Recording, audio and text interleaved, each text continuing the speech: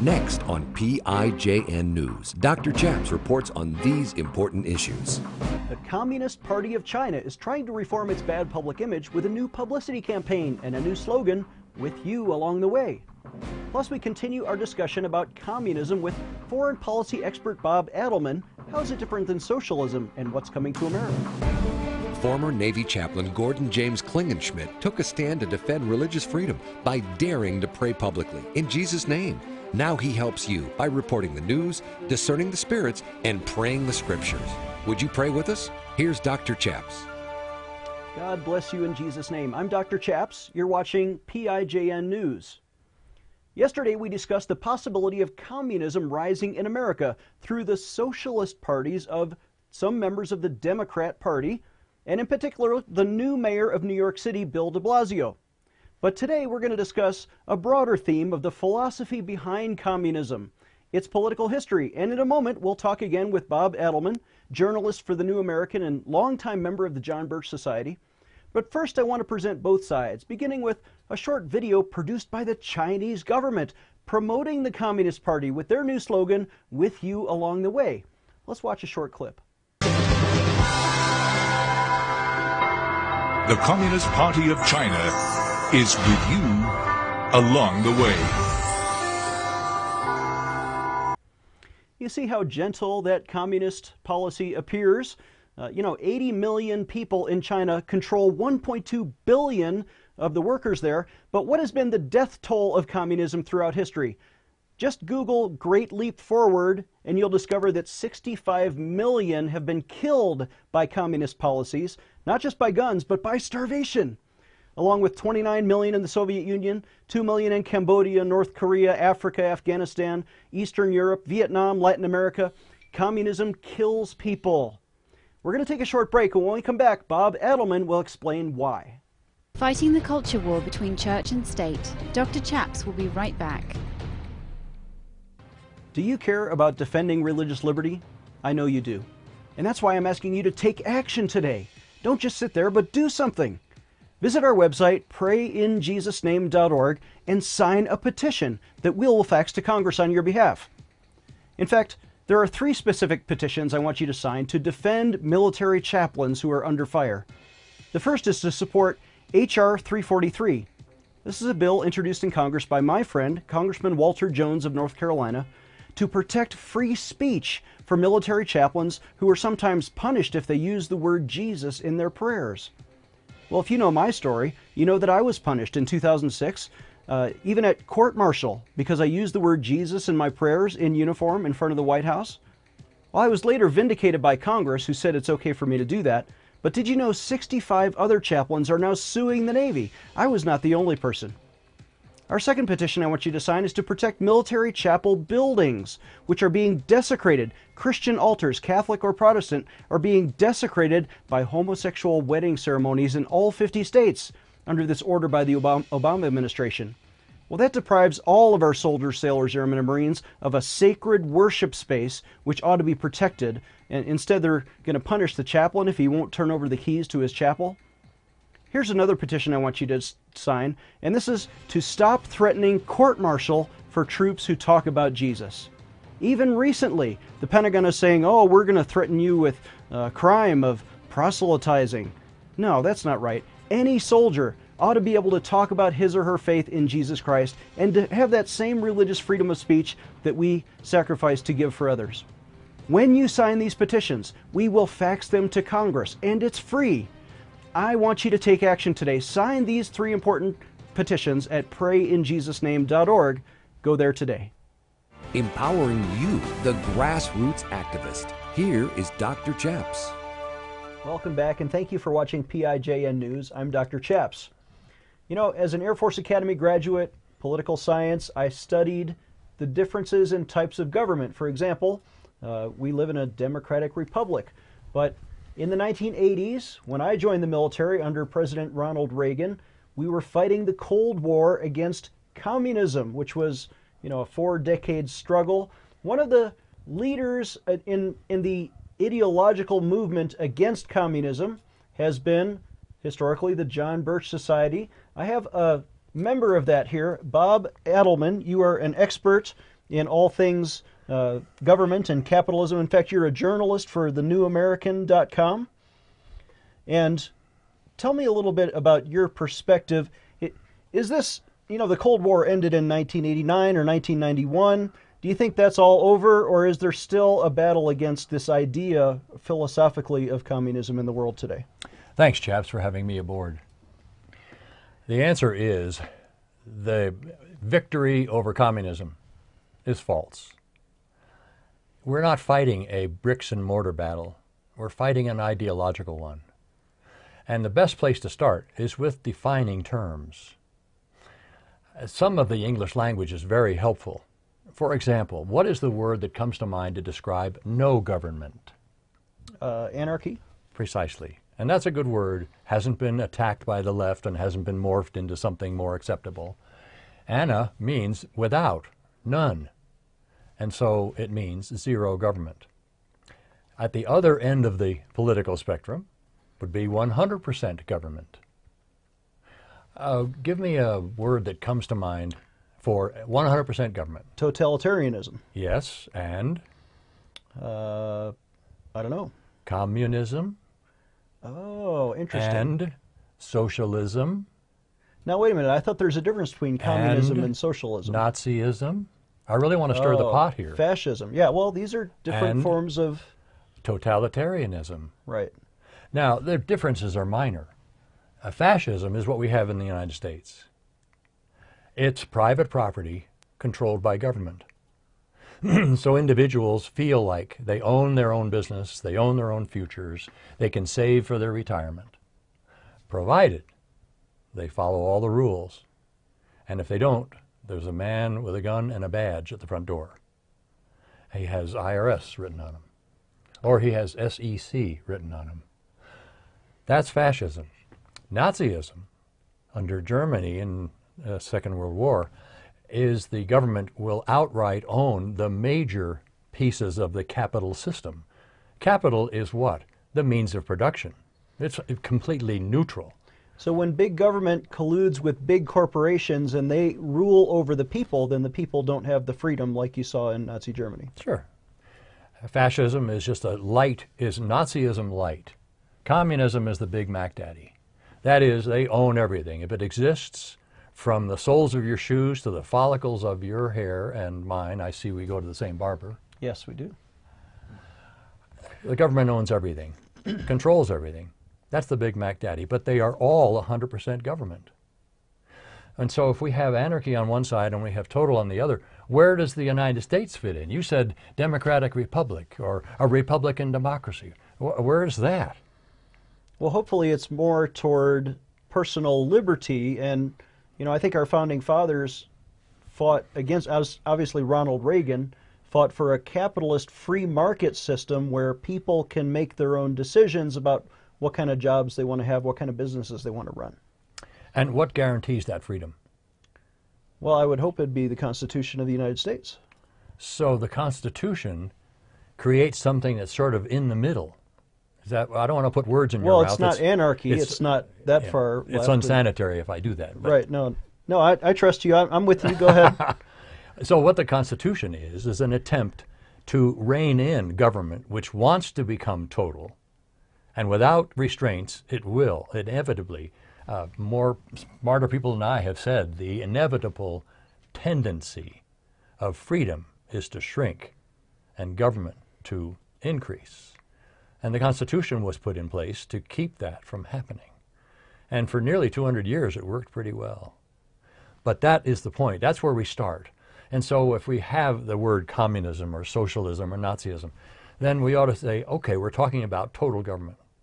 When we talk about a republic or a democratic republic or a republican democracy, those are words simply to describe limited government.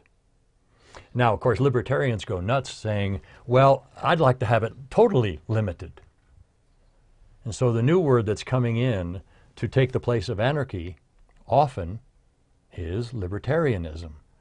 But I don't know that that's particularly instructive in our conversation right now. Okay. The main thing is between total and none is something in the middle, and that's where we are or originally were.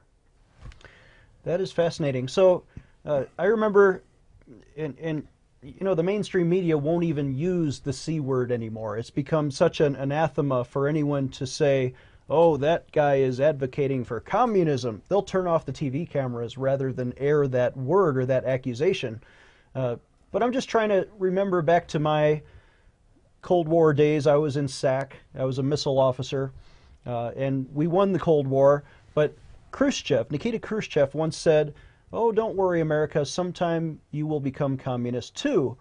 We'll give you doses after doses of socialism, and one day you'll wake up with communism and you'll fall like ripe fruit into our hands. That's a great quote. Norman Thomas, a socialist president, a candidate for president, ran and ran and ran without ever getting very much of a response. Finally gave up running, and the reason he said, all the objectives that I had as a socialist have already been accomplished. No reason for me to run. So is there a difference philosophically between socialism and communism, or does one lead to the other, or are they both the same thing? Essentially, they're both the same. Now, if you want to really pick and be nitpicking about the matter, communism is the Big Mac Daddy. They own everything. Fascism owns nothing, but controls everything. And so we can say that fascism is a step toward communism, and that it helps to fool the people who think they still own private property, have the right to inherit and pass on and save and ownership and all of that. But fascism is simply a veiled, what shall I say, fake, false, gauzy communism. We're going to take a short break, and when we come back, we're going to have a scripture from the book of Acts. And I think the Republicans maybe have been losing this debate on who's more compassionate. Maybe the Democrats say they're more compassionate because they care about the poor. And what does the Bible have to say about that? Let's take a short break. When we come back, I'm going to get Bob's reaction to what the Bible says about capitalism. Discerning the spirits that rule our politicians. Dr. Chaps will be right back. Introducing FaxCongress.com. Do you care about politics, defending pro-life causes, traditional marriage, and religious freedom? At FaxCongress.com, you can create any petition to Congress, and we will convert your e-petition instantly to real fax paper on your congressman's desk. And the best part? It's free. Want your voice heard by multiple congressmen? At FaxCongress.com, we can blast your petition to all 535 congressmen and senators instantly. And you don't even need a fax machine. Not only do we deliver your petitions instantly, but with our dashboard feature, you can quickly recruit friends on Facebook and Twitter to co-sign your petition. Do you care about a particular cause? You can build a virtual army of supporters at FaxCongress.com. Do you lead a church, faith-based organization, or PAC? We can even help you do fundraising. It's free. Just visit FaxCongress.com and try it out. Make a difference. Sign any petition today at FaxCongress.com. FaxCongress.com. Can I take a moment to ask you to donate today? There are such important battles that we're fighting and winning around the country to defend religious liberty. How much is the right to pray in Jesus' name worth to you? Well, to me, it was worth a 16-year career and $1 million pension, which I sacrificed to defend Jesus Christ. I'm asking you to call us today, toll-free at 866-OBEY-GOD, and make a donation. How much would you pay to defend religious liberty? Would you give $10 or $20 or $100? I bet there's some people who are watching who can even give $1,000 today just to help us stay on the air, to broadcast this into people's homes, to organize these petition drives, and especially we spend thousands of dollars organizing rallies around the country and petitioning legislators. Please call us today at 866-OBEY-GOD and give the best pledge that you can give to defend religious liberty and take a stand for Jesus Christ. We can't do it without you. Please donate today. Stay tuned for the end of our show to learn how to partner with this ministry. Here's Dr. Chaps. Back, and thank you so much for watching PAJN News. I'm Dr. Chaps. Today we're talking, without naming any names, we're not going to accuse President Obama of anything, right? But we're talking in general terms about types of government and the differences between communism and socialism.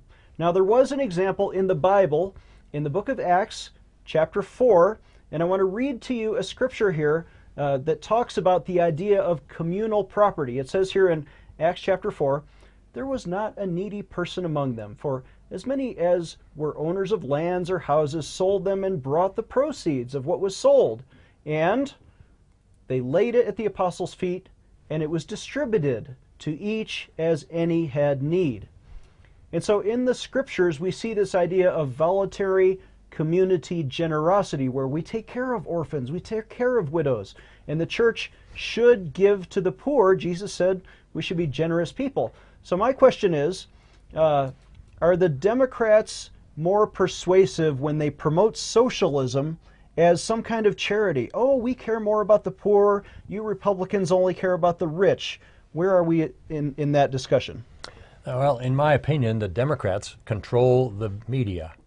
And so the message that they want to get out is exactly the message that you have stated, that they're the ones that are so sympathetic and the bleeding heart liberals, and we want to take care of the poor. They never finish the conversation. They never tell the rest of the story. They don't have any money of their own. They're not liquidating their own assets. Where does that money come from? Where does the government get any money that they have taken by force from someone else? They tax the rich people to try and give other people's money to the poor. So they're hurting some people in order to help others, and they're taking a commission in the process.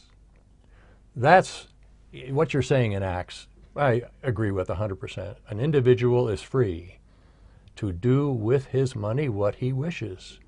And he may decide to sell his lands and his property and give it to the apostles, trusting them to find out who the needy really are. And that's fine. That's called charity. But that's voluntary. But the moment you have a guy with a gun that says, "Thou shalt give," what is that called? Theft. Thank you. Yes. That's not in the scriptures. So socialism is not the same as what they did in the Bible. Socialism is theft. When the government forces you at gunpoint and takes away your property to give it to somebody else in order to get a vote. There it is. You just stated it. And so that's the dirty little secret of the Democrats. They control the media so that only the first half of the conversation's ever held. And we want to be taking care of the poor. Where I have a problem is where you want to take care of the poor with my money. Well, I promise not to do that. I've stated publicly that I think there are 3 ways to take care of poor people. One is you can have the churches do it with charity. You can give money to the poor, and that's very kind, and we do that on this show. We take care of orphans and widows with generous donations from our own money and from people who give. Another way is with the government. You can have the government step in and start issuing welfare checks and take care of the poor people. But a third way, and I think historically the best way and the most poor people have ever been taken care of, is not by the churches or even the government, but by business owners. That small business owners take care of more poor people every day by giving them jobs, by putting them to work, by helping them raise an income so that you can put food on everybody's table. And if you don't like that approach, you should move to Cuba, because the government takes care of all the poor people there by bankrupting all of the business owners, and the average wage is $19 per month if you live in Cuba. Your thoughts? You reminded me of Mr. Stephen Jobs, who caught a lot of flack during his lifetime and at the end of his life for not giving, because he kept investing the money that he'd make back into Apple. The best article I ever saw, and I didn't write it, was titled, "Stephen Jobs, I Gave at the Office."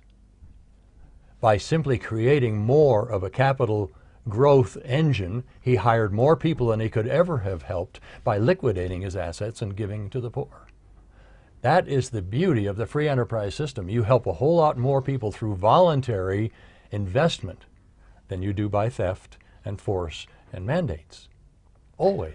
So capitalism is the most compassionate, the most generous way of taking care of the poor. I think the Republicans can win this argument and say, actually, the Democrat policies are cruel to the poor because they take away their jobs. The Democrat policies are cruel to the poor because not only did they steal from the rich, you know, Robin Hood was a thief after all, but they ultimately don't employ the poor, and that it causes more cruel. The Democrats are the party of cruelty. the Republicans may be the party of compassion because capitalism works and it is more compassionate toward poor people who need food on their table. I'd like to refine that just slightly, trying to help the people who are listening and watching.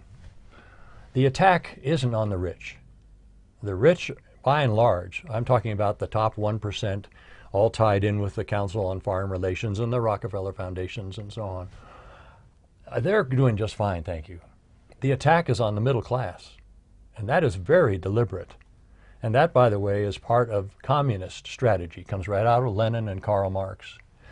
The resistance to total government, back to this political spectrum again, comes from the middle class, who recognize that they have the most to lose if a political system goes to totalitarianism. And so they're the ones who are trying to be impoverished by those who would enslave us. So the small business owner, the guy who owns a restaurant, maybe he employs a dozen people, that's the middle class small business owner that's being squeezed out. He's been told what to do and what he can't do, what he shouldn't do and should do, from the moment he opens the door in the morning. I remember personal experience. I owned an investment management company, and I operated, it was a fascist system. It was then, it is now, under the aegis of the Securities and Exchange Commission. I was a registered investment advisor, an RIA, under the SEC rules. I still remember the day. I had just stepped out of the shower about 7:45 in the morning, preparing to go to work, and the phone rang. Lisa called, my office manager. 2, not just one, agents from the Securities and Exchange Commission came into my office without a warrant, demanding to see every bit of every correspondence that I had with every one of my clients. I was forced, not required, to understand the difference between having a warrant and simply having an edict. I put them into an empty office, and for 30 days, the two of them read every piece of correspondence that I had with every one of my clients. Doesn't that violate the Fourth Amendment? Of course it does. You have a right against but that's search fascism. and seizure. The Fourth Amendment is treasured. Unreasonable searches and seizures, probable cause, issue a warrant. The SEC is outside of the Fourth Amendment. And I remember getting out of the shower and taking that call from Lisa and getting a cold. I didn't own my business. I owned it all right in paper, but they controlled it. Now, happily, it ended happily. It only cost me $10,000 to make them go away. And they hadn't been back since. But that's crony capitalism. That's the... Okay, I've said enough. No, I mean, crony capitalism is this idea, again, when you have big corporations and big government colluding to oppress and stop free market enterprise, stop the small business owners from employing. Small business owners can employ many more people than big corporations can, I think. So it does end up with a two-tiered system, and that's because of the socialist government, because of the fascist government, as you're saying. And ultimately, that is a form of totalitarian communism that we're moving towards. All we're doing now, chaps, is talking about semantics. Right. I prefer the word totalitarianism. Right. Or a dictatorship. And then we get past all the, is it a communist system, is it a fascist system? Who cares? It's government that has unleashed itself. It's gone beyond the bounds tied to the Constitution. And the solution is? Oh my, that's another radio show. I wouldn't be here, chaps, if I weren't more positive now than I ever have been.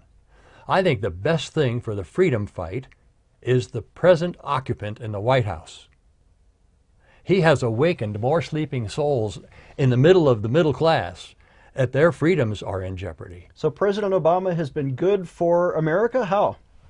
By galvanizing people who were asleep and awakening them from their slumber. I have never seen so much interest in the freedom fight, and I've been in it for 50 years. Now, I wouldn't have voted for Obama, but knowing what I know now, I must say, I might have withdrawn the vote that I took for the other guy, knowing that with the other guy, that middle class would still be asleep. So without President Obama, we wouldn't have the strength of the Tea Party movement, the strength of conservative capitalism, even the libertarian movement, which is rising, the Ron Paul movement. All of these are in reaction to the totalitarian oppressive government that we see because of the Obama administration. That's fine, but I don't like the word reaction. What they are doing is rediscovering freedom that has been threatened. Reactionary sounds like the old style, old right Republicans. The left acts and the right reacts. That's like having a game plan that all we're going to do is play defense the whole game, never offense. You're guaranteed to lose if all you do is play defense. I prefer to say rediscovery, re-energize, rejuvenate, restore. I like that. With that, we're going to have to close, but I want to leave you with this scripture from Luke chapter 6. And the Bible does encourage us to be generous with our giving. So please visit prayinjesusname.org. Again, prayinjesusname.org, or call us toll free at 866-OBEY-GOD. And the scripture says, Jesus encouraged in Luke chapter 6, "Give, and it will be given to you.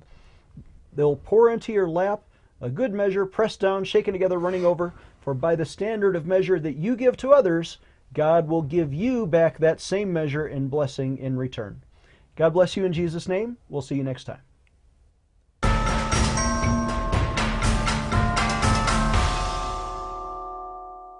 Can I take a moment to ask you to donate today? There are such important battles that we're fighting and winning around the country to defend religious liberty. How much is the right to pray in Jesus' name worth to you? Well, to me, it was worth a 16-year career and $1 million pension, which I sacrificed to defend Jesus Christ.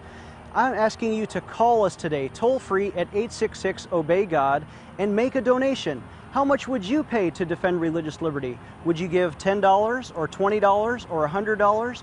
I bet there's some people who are watching who can even give $1,000 today just to help us stay on the air, to broadcast this into people's homes, to organize these petition drives, and especially we spend thousands of dollars organizing rallies around the country and petitioning legislators. Please call us today at 866-OBEY-GOD and give the best pledge that you can give to defend religious liberty and take a stand for Jesus Christ. We can't do it without you. Please donate today. Chaplain Klingenschmitt is a graduate of the U.S. Air Force Academy who earned his Ph.D. in theology from Regent University. As a former Navy chaplain, by taking a public stand for freedom of speech and religious expression, and by sacrificing his own 16-year career and $1 million pension, he was vindicated by the U.S. Congress, who changed the law and restored freedom for military chaplains to pray in Jesus' name. Dr. Chaps not only defended the Constitution, but his petitions have helped change the law in 10 states, restoring freedom to pray in Jesus' name. Dr. Chaps needs your financial support to stay on the air. Would you please send your best donation today? Please visit prayinjesusname.org to donate online. Or you can mail a check to Pray in Jesus' Name Ministries, Post Office Box 77077, Colorado Springs, Colorado 80970. You can also call us toll-free right now at 866-OBEY-GOD. That's 866-OBEY-GOD. Please sign up for our free emails at prayinjesusname.org. Again, that's prayinjesusname.org.